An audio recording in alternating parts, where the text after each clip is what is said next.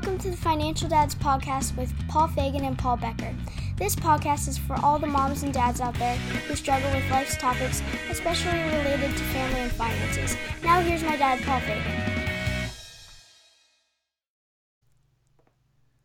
Hey, Paul, how you doing? Hey, Paul, how's it going today? Doing well. Fantastic. It's been eventful. I know we've had a couple of week hiatus. Lots happening between the last episode and now. My son got his first summer job, which was kind of cool. He's going to be working at an amusement park, the same one I worked at as a kid, which is kind of funny. I took him last weekend for all his paperwork, and we had to set up a bank account for him for the direct deposit for his check and stuff like that. So a lot of teachable moments mixed in. And maybe we'll do an episode on it at some point around kids and jobs, because it was very interesting. I had a lot of thoughts on that topic. And I kind of thought that this week's topic was a little bit of a motivation for me to jump back into dusting off the virtual or the digital dust off my book that I haven't touched in a while. And I started to do the editing. Lots of edits to do, but I'm hopeful that hopefully by my son's graduation, so I'm giving myself a really long track of time here, that I'll have at least the book done enough to get self-published. So I'm going through that now and trying to do a few pages a night kind of thing if I can, but I'm sure I'm going to go off track again. But I do want to try to get the book done by the time my son graduates, not this June, but next June. So that's what's kind of been going on here. What's been happening with you, Paul? Just very, very busy. Lots going on. My eldest son graduated from college, so we had that, which was a great, a lot of excitement, a lot of fun, and a huge milestone there. And we're moving him down south in I think 30 days from now or something like that. So it's a lot going on here as well. Oh, very cool. Yeah, congratulations on that.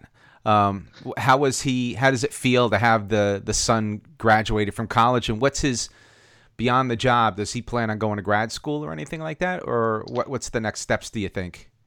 Yeah, so next step for him is he does have a job. He's going to do that. He'll see about getting a master's later on in life. I don't know if it'll be in engineering. It could be more in the data science field or MBA type thing to give himself a little bit more well-rounding aspects of things. But he's really excited to start this job, and he can't wait. So looking forward to it. And, it's a little weird. He's going to be much further away than he's ever been. And it's a permanent move, right? Everything from car being registered down there, had to change a driver's license, everything. So I think it's a bit hard, especially for mom, right? But we kind of knew this was going to happen. Very cool, very cool. I'm sure it'll go fine. I'm sure it'll go great. Today's topic is crypto-based investing. We've been wanting to tackle this topic for quite some time. We're going to try to tackle the topics around crypto, understanding it, different types, etc. But first, let's talk about some news we saw this past week.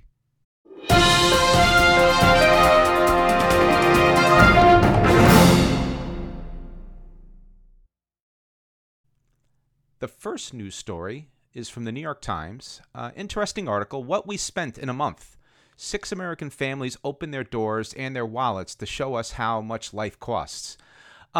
Very interesting article. Read through it at a high level.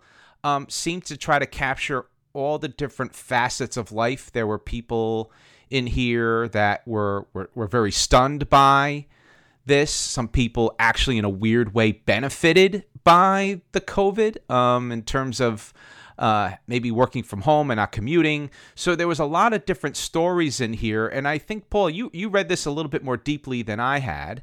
But I'm interested in your take on this story.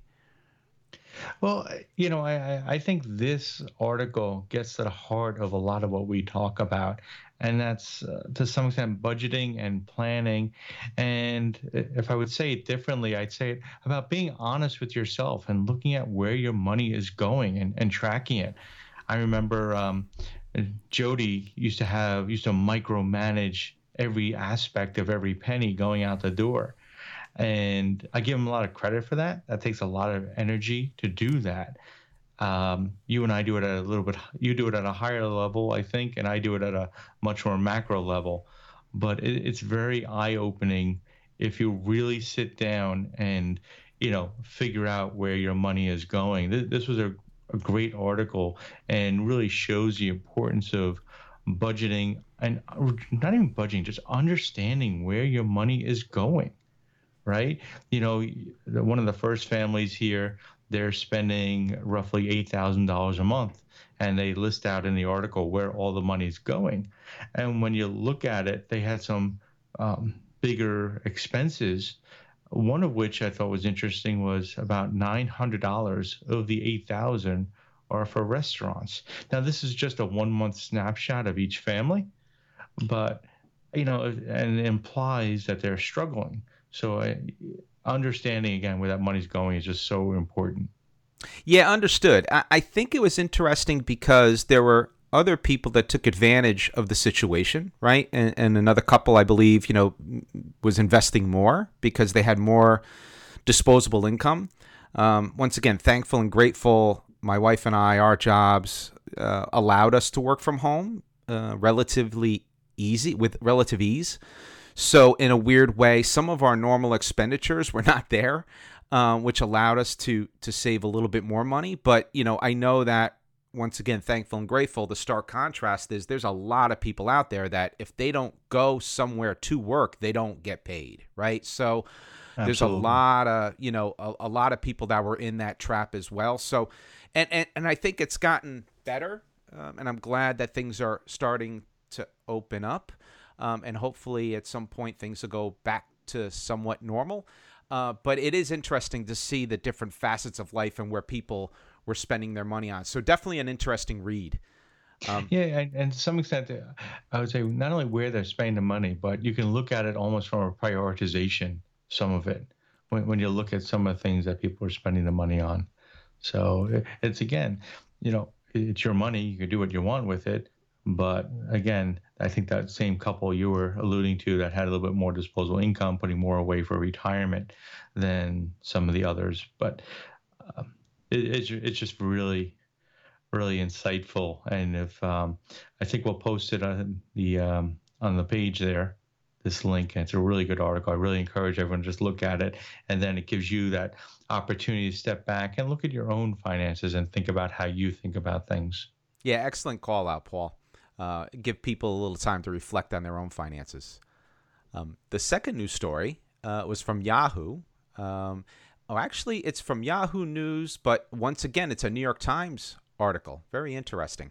A federal loan program can trap parents in debt. And we've talked about this on the show, maybe not in depth, and it might be worth digging into the pitfalls of this, but basically, when I read it, Paul, I was not surprised. I think a lot of people go in very emotional to looking at their kids going to school. And this Parent Plus loan, I think, is almost borderline predatory, in my opinion. What it basically does is you borrow all this money, and both the child and the parents are on the hook equally for the money. Right. So it's a very dangerous loan, especially for parents who don't make a lot of money and really couldn't afford to send their kids to college in the first place. And then they sign up for this thing, well-intentioned, and everyone's well-intentioned. And not only does it cause financial hardship, but I think it also causes emotional hardship as well. Because if you have that $200,000 loans hanging out there, and it's up to the kids and the parents to pay it, and then you got fingers pointing at each other. I don't have the money. Well, you don't have the money, but you're working. Like, there's all kinds of things, right? I really think it could be a family buster as well. So And once again, this is probably a topic that, Paul, you called out. We'll probably do a deeper topic on. It's probably worth warning people out there around the pitfalls of these Parent Plus loans. Paul, what was your opinion on this story? I was actually appalled that this is a federal government program and how it's set up and the interest rates on it are so high. It's like an 8.5% rate, at least in this article here. So, I don't know if it fluctuates with the actual, Fed Reserve rates or not. I have to look into it more, but it just, as you said, both sides of it are on the hook for it. And the data that they called out in this New York Times article is really interesting as well. So I do think it's worth the greater topic. And again, I think we've said it a number of episodes, college isn't for everybody and it's not a requirement, right? There's plenty of good jobs out there. And I think I referenced a number of podcasts ago about a plumber buddy of mine saying that the average age of the plumber where I am here in the Long Island area, it keeps going up every year because no one's going into the business. So from a business point of view, from an income point of view, it's sort of a target-rich environment. So no one wants to do some of these skilled labor type things anymore, which means there's just more of an opportunity because more houses are being built, more people need help. And a lot of folks don't know the difference between maybe a screwdriver and a hammer, right? So that's my 2 cents on it. Yeah, it's funny when you mention that. I'm reminded of the Caddyshack movie, where the line in there is like, "Well, the world needs ditch diggers too," right? And I think for me, I'm more focused on, and I've talked about this in past episodes. What does the kid want to do, right? What is so the kid's ready to go to college. And if the kid wants to go to college versus going out into the trades, and I gave some great examples, like my nephew wanted to go into the trades. That's where he is, right? My son, he wants to, go into computers and computer science. So I'm going to make that work, right? We're going to make that work. I think it starts fundamentally with what does the kid want to do? So not forcing him or her into a specific slot, but what does that person think they want to do? Because I think college in general could be affordable for everybody if it's done smartly. I had dinner with a friend of mine, got his computer science degree. He spent the first 2 years in community college, and he was able to map those courses with those, with the money spent to the 4-year program at the college of his choice, right? So I think it comes down to understanding, or at least trying to understand what the kid wants to do, and then supporting that kid in that effort smartly. I think what happens is the kids don't know enough about what they want to do, and instead of taking the road that's the best cost-effective road, the idea is we're going to send the kid to private university, right? And I think there was a statistic, and I'm jumbling stuff up, but someone had posted on Facebook, Paul, that Fordham, our alma mater, is now it's like the 14th highest cost private college in the nation. Wow, I right? did not know that. It's insane, right? And loved going to Fordham. You were buds from Fordham. My wife's from Fordham. It's great. Fordham was great for me. It was much more affordable, I think, when I went. And now it's turned into this. It's turned into something that is going to be hard for the average person to afford. Right. And I think that's why it comes down to having to do these things smartly. I had a friend at the time that went to Fordham. He was a year ahead of us, Paul. He did 2 years at a community college, took those credits, transferred him to Fordham, graduated with a Fordham degree. Right. So I think it comes down to, and we'll probably blow this up on a bigger podcast. I'll save it. I'll save my energy for that podcast. Right, well. but I think that for me it comes down to, what does the kid think he or she wants to do, and then make smart choices. The Parent Plus loan, just not a smart choice, very dangerous choice, could wreck families, can wreck lives, can wreck financial stability. There's so many problems with it. We'll dive deeper into it on another episode. I think we need to dig deeper into that, Paul. Yeah, I totally agree with you there, Paul. Totally agree. I think it'd be a great episode. If it's something you want to hear, let us know. Right? Yeah. Absolutely. Just post it to the Facebook page. So I think with that, we'll go to our weekly topic, crypto-based investing. And my current situation with this, Paul, is I have no real desire right now to invest in crypto myself or mine crypto. I'm still having a hard time understanding it, even after all the research I had done in the past week or two. I could tell you that I have a good friend of mine that I used to work with. He's actually building mining rigs that allow people to mine crypto, and you put this box in your house, and over time it just begins to make money on its own, and more than you paid for it, even with the electricity. Interesting take. So he's focused on that part of the business.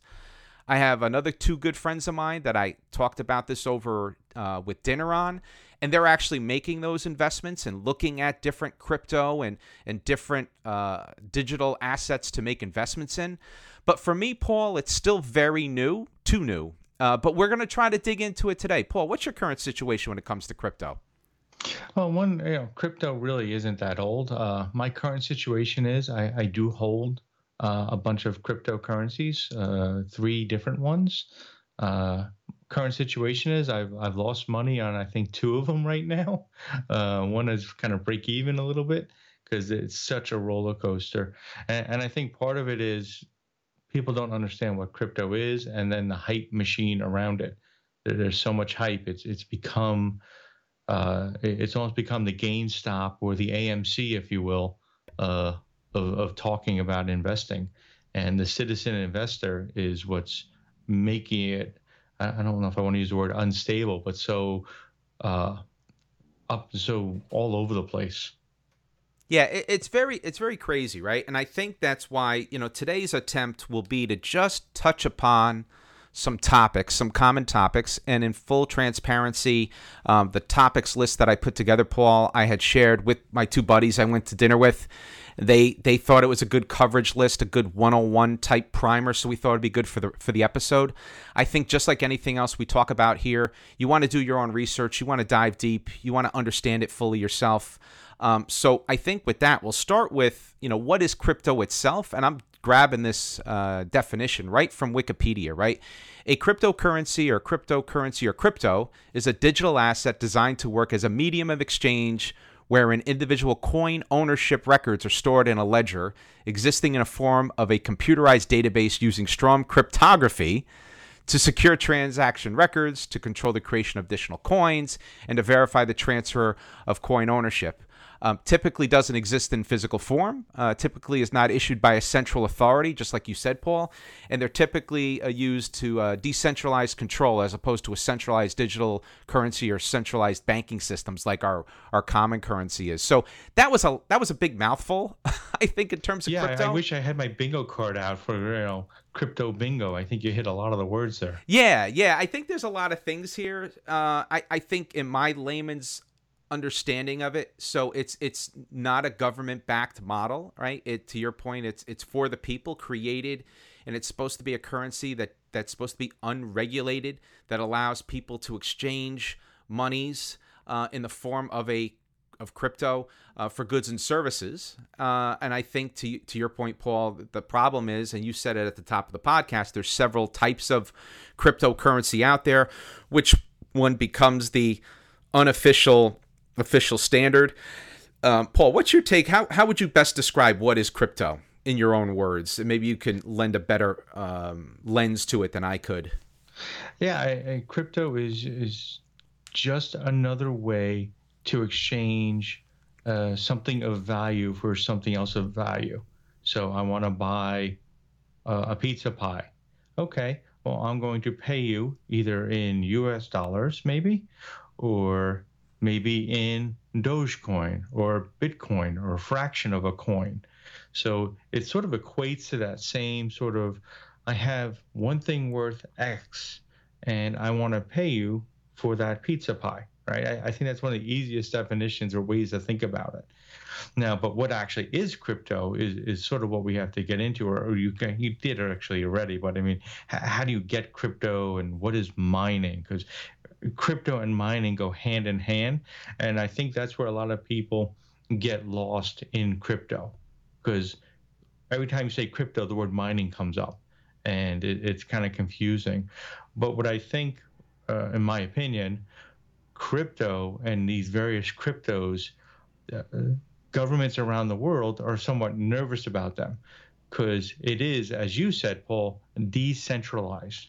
And there is no Fed Reserve controlling it or doing anything with it or have the influence in it. So it's really completely, world owned, if you will. And it very interesting, could have huge global ramifications upon it. And it has, in a way, and you may not know that, some of our listeners may not know that, but when there are ransomware attacks on companies, and if a company were to choose to pay for that, it gets paid in cryptocurrency, in Bitcoin. And one of the larger public attacks recently, the company paid the ransom in crypto. And then somehow the U.S. government, I believe, was able to retrieve a bunch of that crypto back. They hacked in and did it. So this is truly along the lines of a new world order and really a new battlefield, if you will. Maybe I'm getting a little exuberant and over the top on it, but it has really, really interesting global ramifications.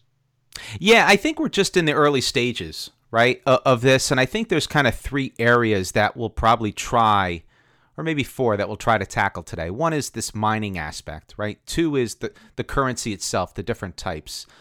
3 is really around things other than currency when it comes to NFTs and crypto art. And then maybe the last piece we leave is around how to buy it. Right? How do you secure it? Right? How do you get it? You want to get into the game. How do you do it? So maybe we'll start with the different types at this point. So there's a few that are very common that you'll hear about. I think the biggest one is Bitcoin, and it's a cryptocurrency invented in 2008 by an unknown person or group of people using the name Satoshi Nakamoto. And the currency began use in 2009, believe it or not. Like you said, Paul, at the top of the podcast, 10 years ago, right? Or more than 10 years ago, when it was an implementation was released as open source software, right? So I think that's one type of coin. It's probably the oldest one that's out there. The second one that I've seen is Ethereum, which is another decentralized open source blockchain with smart contract functionality. It's something that is after Bitcoin, is probably the second largest cryptocurrency in the market today.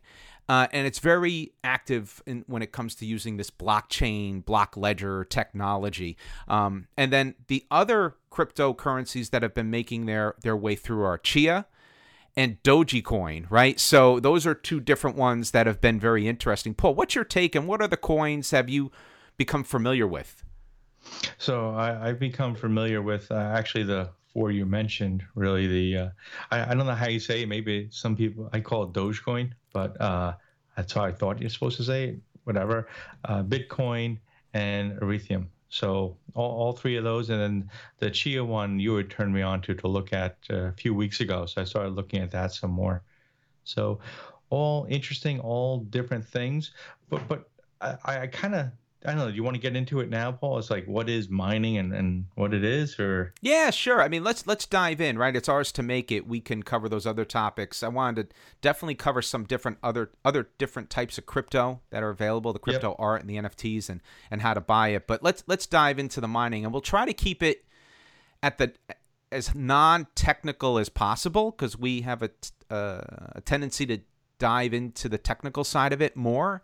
And most of our listeners are probably not super technical or we want to be able to present for the lowest common denominator. So I think when it comes to crypto mining, maybe, Paul, if you want to try to take a crack at it, I think you're more informed on it than I am. The only thing I really know about the crypto mining is it could eat a lot of power. It requires, depending on the type of currency that you're trying to mine, like Ethereum or Bitcoin, require GPU and lots of intense cycles and power. What was that? You're already getting technical. You're throwing out GPU. I got to call bingo soon. Okay, I'll step back. I'll let you have the floor on this if you want to. talk a little bit more about the mining stuff, Paul. Yeah, so I was trying to find a good definition. I kind of found one here. I think it might have been on Investortopia or maybe Wikipedia. I don't remember which one. But Bitcoin mining is performed by high-power computers that solve complex computational math problems. These problems are also so complex they cannot be solved by hands and are complicated enough to tax even incredibly powerful computers. So another definition I found was back in the day, people used to go into mines and mine for gold or diamonds or whatever. And it's really the same. It's really similar to that. They are trying to find something. And in the cryptocurrency world, they're trying to solve very complex computational math problems. That's what they're doing. And because they're so hard, it takes tons of computing power to do that. And the power of your computer today, while it's super powerful and was more than a supercomputer, 30 years ago, by the standards then, it's not enough now. So they break apart these complex problems into small components, and then multiple machines throughout the world solve their individual components, and then they get grouped together to the solution. How's that work? Yeah, that's much better.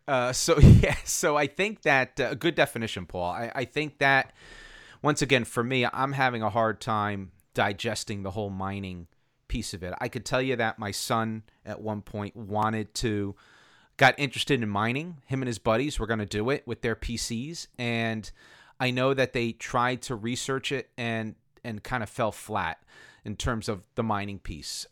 My buddies who are very technical are doing mining. They're having success with the mining. They've explained to me as basically as they can how they do it. And it's very interesting that, I think even, less than 5 years ago, it was very complex to get into mining. Whereas today, there are platforms out there that you sign up for and will help you mine. And you kind of put your computer and you put their software on your computer.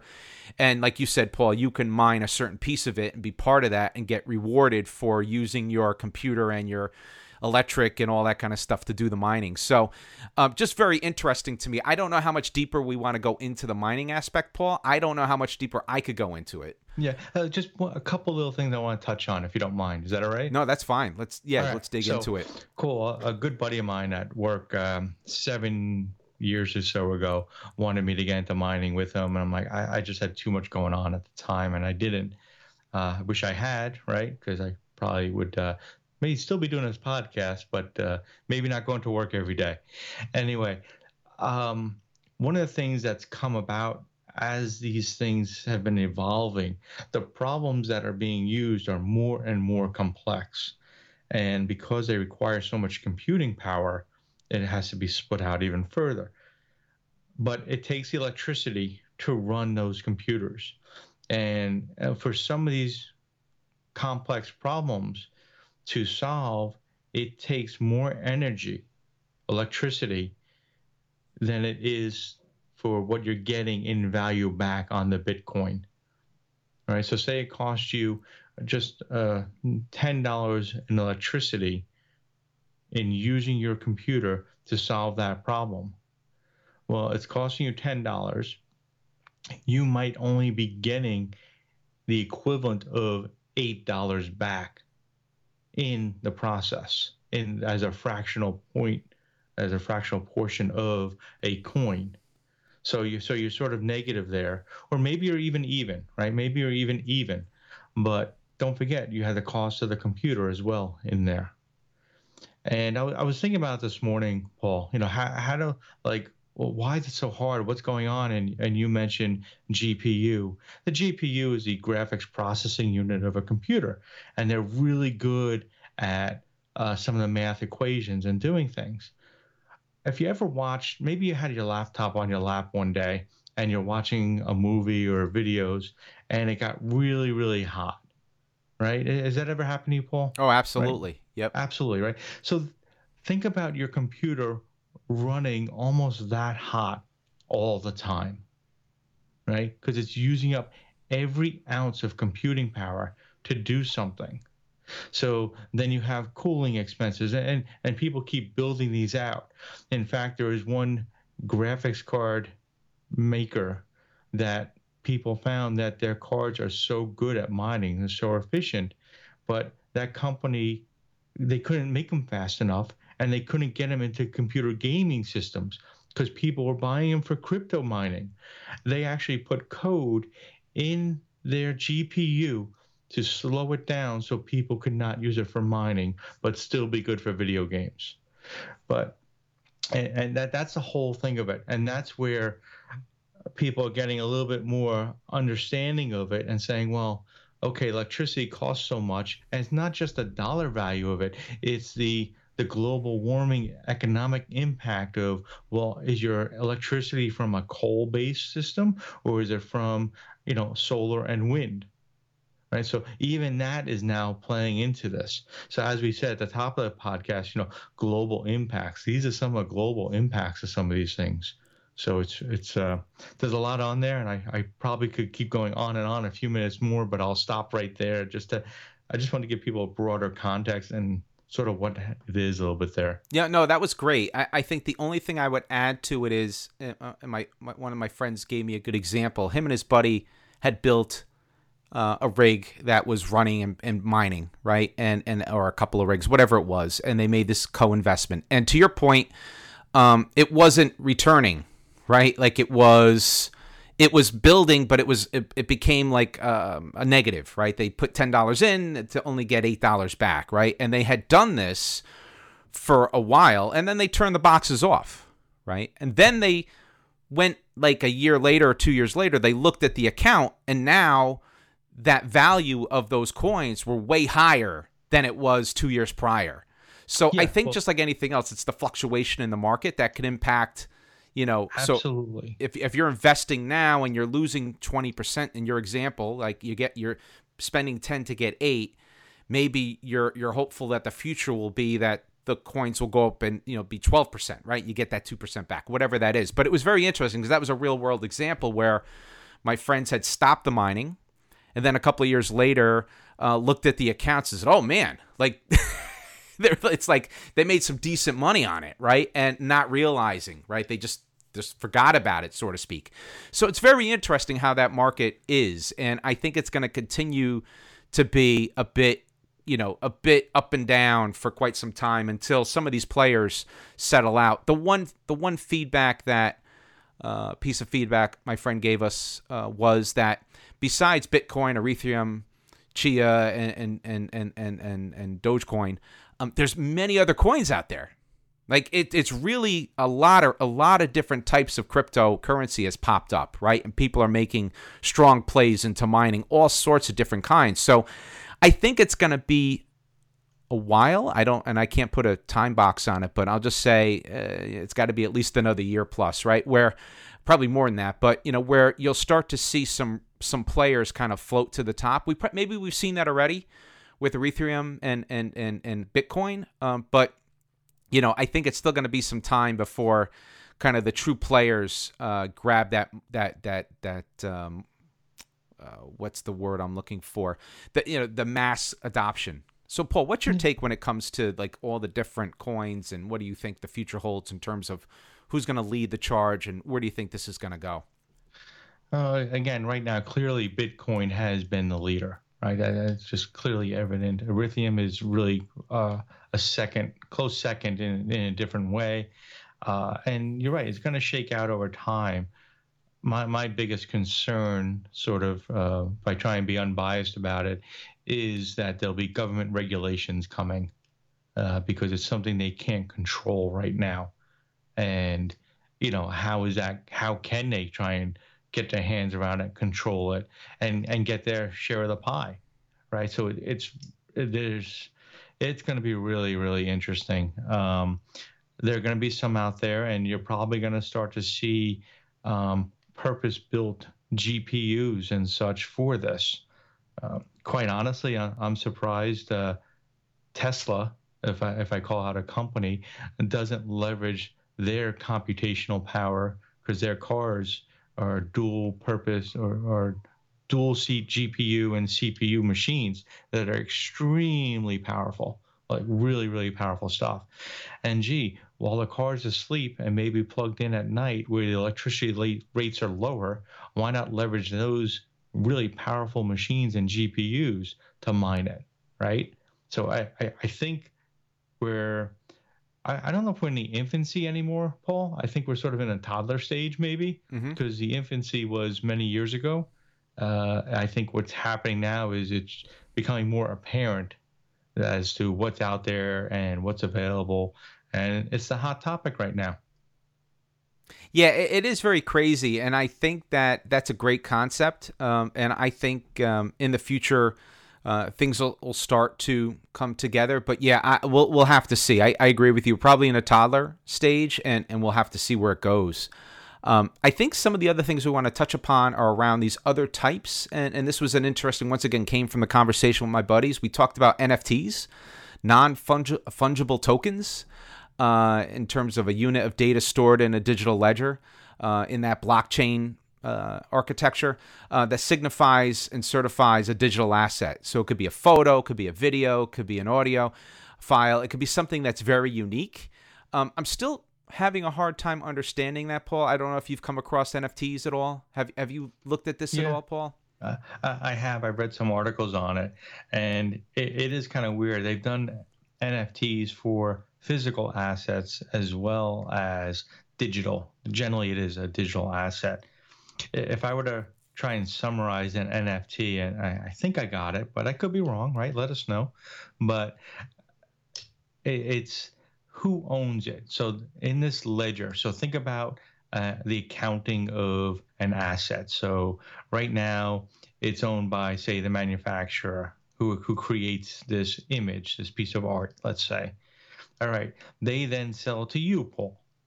Well, what happens in blockchain and this NFT is, okay, it was originally owned by this person with this unique identifier, meaning the creator. Then it was sold. I think some of them carry the dollar amount too, or how much it was, to you, Paul Fagan. Okay. And with your unique ID. And then you sell it to me. And all that information is all carried along in this one long ledger. And the ledger, it can't be overwritten. So that's the trick with this blockchain and how the NFTs work. The NFTs identify the true owner, and within that, who along the entire path and life cycle of this item owned or has owned this item. How's that work? Yeah, no, I think and that ties to the crypto art, right? So I know that there's been all kinds of stories out there where some of this crypto art and these NFTs have been selling for millions of dollars, right? And so it still blows my mind on how this all works. But once again, to your point, great explanation, Paul, in terms of how that ties out and verifies the ownership and makes it so a unique owner each and every time, right? And it can't be disputed because it's stored in this type of technology, right? In this crypto, between crypto and blockchain and all these different pieces, it's kind of tied together. So I think... Right. So Paul, if I could just one last thing on so yes, I could take a copy of that picture, right? But it's not the original. Only you or whoever owns it at that time has the original. So you can make a copy of a song or a piece of digital art, but there's only one true owner at any given time, and the others are all fakes. And that's where it does tie into, well, how do you do that on a Picasso and things like that? Sorry, go ahead. No, I think that all makes sense, right? So you're right. You can have that copy and have many copies, I guess, but it always ties back to who originally owns it, right? So the proof of ownership is in the crypto, right? The proof of ownership is in this NFT token, right? Which makes sense. So great explanation, Paul. And I think with that, we'll go to our last topic, is how to buy crypto, right? So I was looking online. There seem to be many different avenues at the moment to buy it. the one thing that stuck out is you need a wallet to put the currency in, and it has to be a secure wallet. The one site that kept coming up for me, Paul, was Coinbase, and I'm not sure if you're familiar with that, but you could buy as little as much as you want through that mechanism. I haven't personally tried it, but every time I Google searched, Coinbase seems to be that one site that keeps coming up. Paul, what's your take when it comes to buying it and holding your currency? Yeah, so you do need a digital wallet. There are multiple ways to store that information. And there are digital wallets out there that will write to a secure USB stick, and that is your wallet. I know people that keep them in safes, actually. So their wallet's in a safe because there's a lot of money on it. Coinbase is a publicly traded organization, a company. They have just went public, I think, I don't remember how long ago, but they're sort of one of the bigger players in the environment right now. I don't think they've been public very long. And you can only buy certain types of currencies through them. You can't buy all of them. So, for example, you can buy, I believe, Bitcoin, Ethereum. I think Ethereum 2 is coming out, will probably be on that. But you can't buy Dogecoin on that. For that, you can buy on another trading platform called Robinhood, which has had their own challenges of late in the past year. You know, they were a big highlight during the GameStop stuff. We talked about that.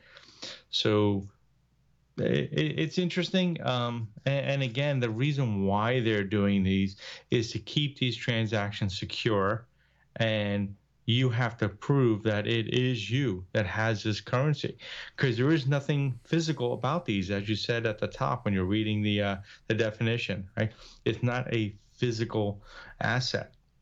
And people say, I need my dollar bill. Well, if you look at the dollar bill, we went off the gold standard a long, long time ago.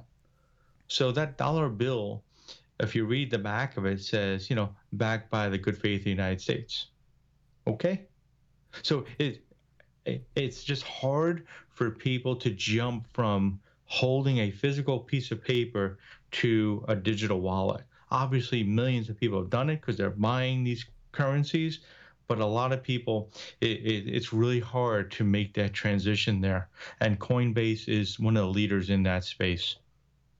Yeah, it's very interesting. You mentioned the USB stick, and the thing that comes to mind is, you know, what if you lose the stick, or your kid takes the stick and formats it for his, you know, PowerPoint presentation for school? Like you had $20,000 worth of crypto on there. What is the implication? That one I'm unsure of. I know I've read articles where people will dig out landfills to find a $200,000, $200 million Bitcoin was lost, like in a, like they were paying to try to find it. It was like some crazy thing. So is it true that it's irreputable? You can't get it back? I don't know that part of it. Yeah, depending on how it's stored and how they did it, yeah, very likely. That's the whole point of it. I remember reading an article or someone telling me that they have this one buddy who keeps his USB stick, you know, secured on him physically because he's so nervous about it, right? Like, a little weird, okay? But, you know, I think a safe is probably a better place maybe, but again, it's interesting. And it's also interesting, again, because none of this is really regulated at this point in time.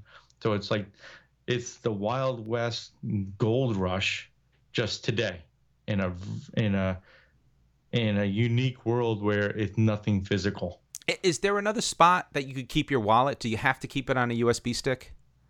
No, you can keep it on your hard drive. You can, there are services out there that'll do it for you. Yeah, I think if I had to jump into it, I would want some place to keep it that was not a USB stick. And the only reason I say that is, yes, you could secure the stick itself in the safe, and I totally agree with you. My fundamental problem is I've had USB sticks go bad, right? It's a $20 item, right? Or a $10 item. And just like the old days of, God, I'm dating myself, floppy disks, right? In the likelihood of them going bad is a lot lower than a floppy disk. But man, like, I'd be scared to have a lot of money tied up on a physical device like a USB stick or some sort of hard drive. I think I would want my wallet to be somewhere secure, dare I say, in the cloud, right? Someplace where I know that it's in a safe place that is not subject to being lost, falling out of my pocket, or being burned, or just the physical media going bad without a proper backup. Right. And like I said, Coinbase and others. So I guess the way I would say, Paul, is if you're looking to get into this, maybe you take a little bit of money, maybe it's $50 and try, different services just to understand how it works, right? Just to understand how the wallet works and go through the process so you understand it from end to end. To me, I think that's the only real way you'll learn about it is by taking a little bit of money that is almost, I know we're the financial dads and we try and make sure you know what you're doing with your money, but maybe it is taking that $50 and it's almost like writing it off. And okay, I'm going to play just to understand the wallets and the coins and the different things I could do with it and the different services with the wallets and things like that. That's how I would recommend someone try it, just to get comfortable so they have a clue. So you're not putting $100,000 in something, you're playing with $50, right?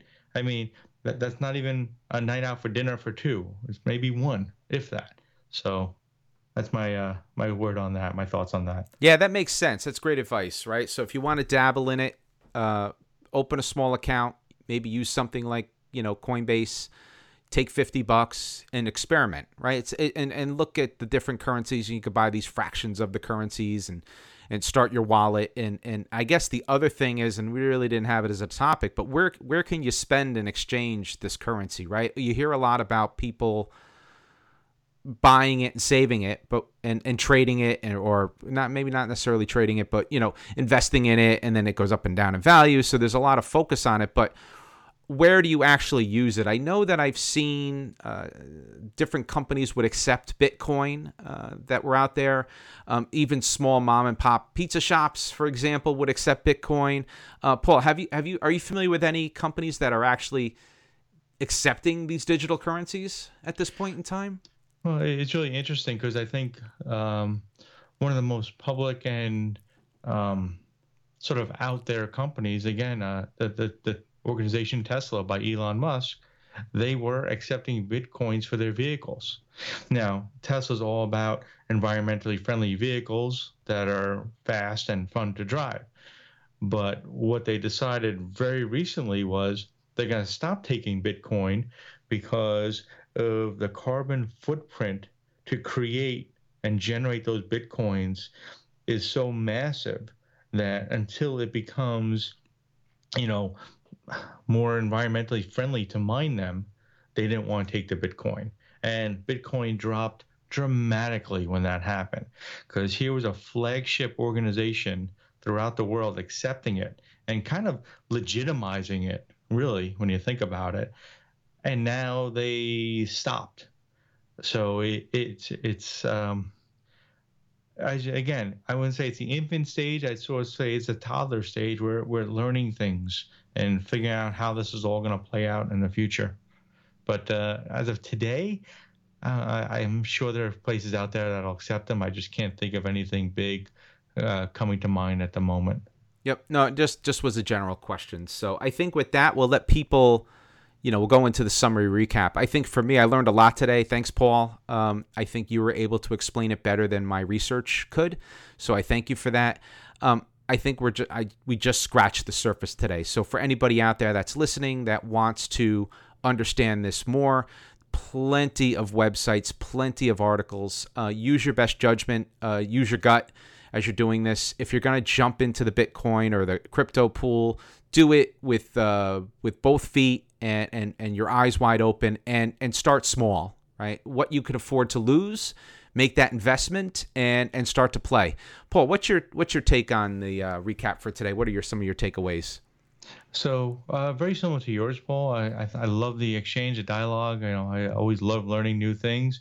But it's funny you said, if you're gonna do it, go both feet and eyes wide open. I don't think I do both feet. I do maybe a little pinky toe in and eyes wide open. And as you're researching it, look at the authenticity of those sites. Don't get taken into something. Really, really look out there.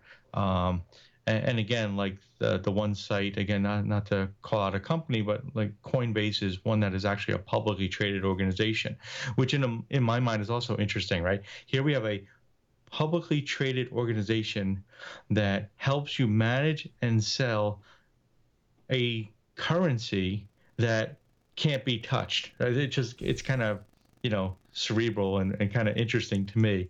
So there's lots of stuff out there. We did call out a couple. But again, let us know what you want us to cover on on the site, and we can certainly look at more articles and topics. Very cool. Very cool. Well, Paul, I thoroughly enjoyed our discussion today, and I'm personally looking forward to the next one. Thanks, everyone, for downloading our podcast. If you have any questions or comments, please email us at financialdads@gmail.com or check us out on Facebook. Just go to financialdads.com. So with that, this is Paul and Paul reminding you, managing finances can be stressful, but that's why the Financial Dads are here to help you plan for success. Have a good one, everybody. Be well, and thank you.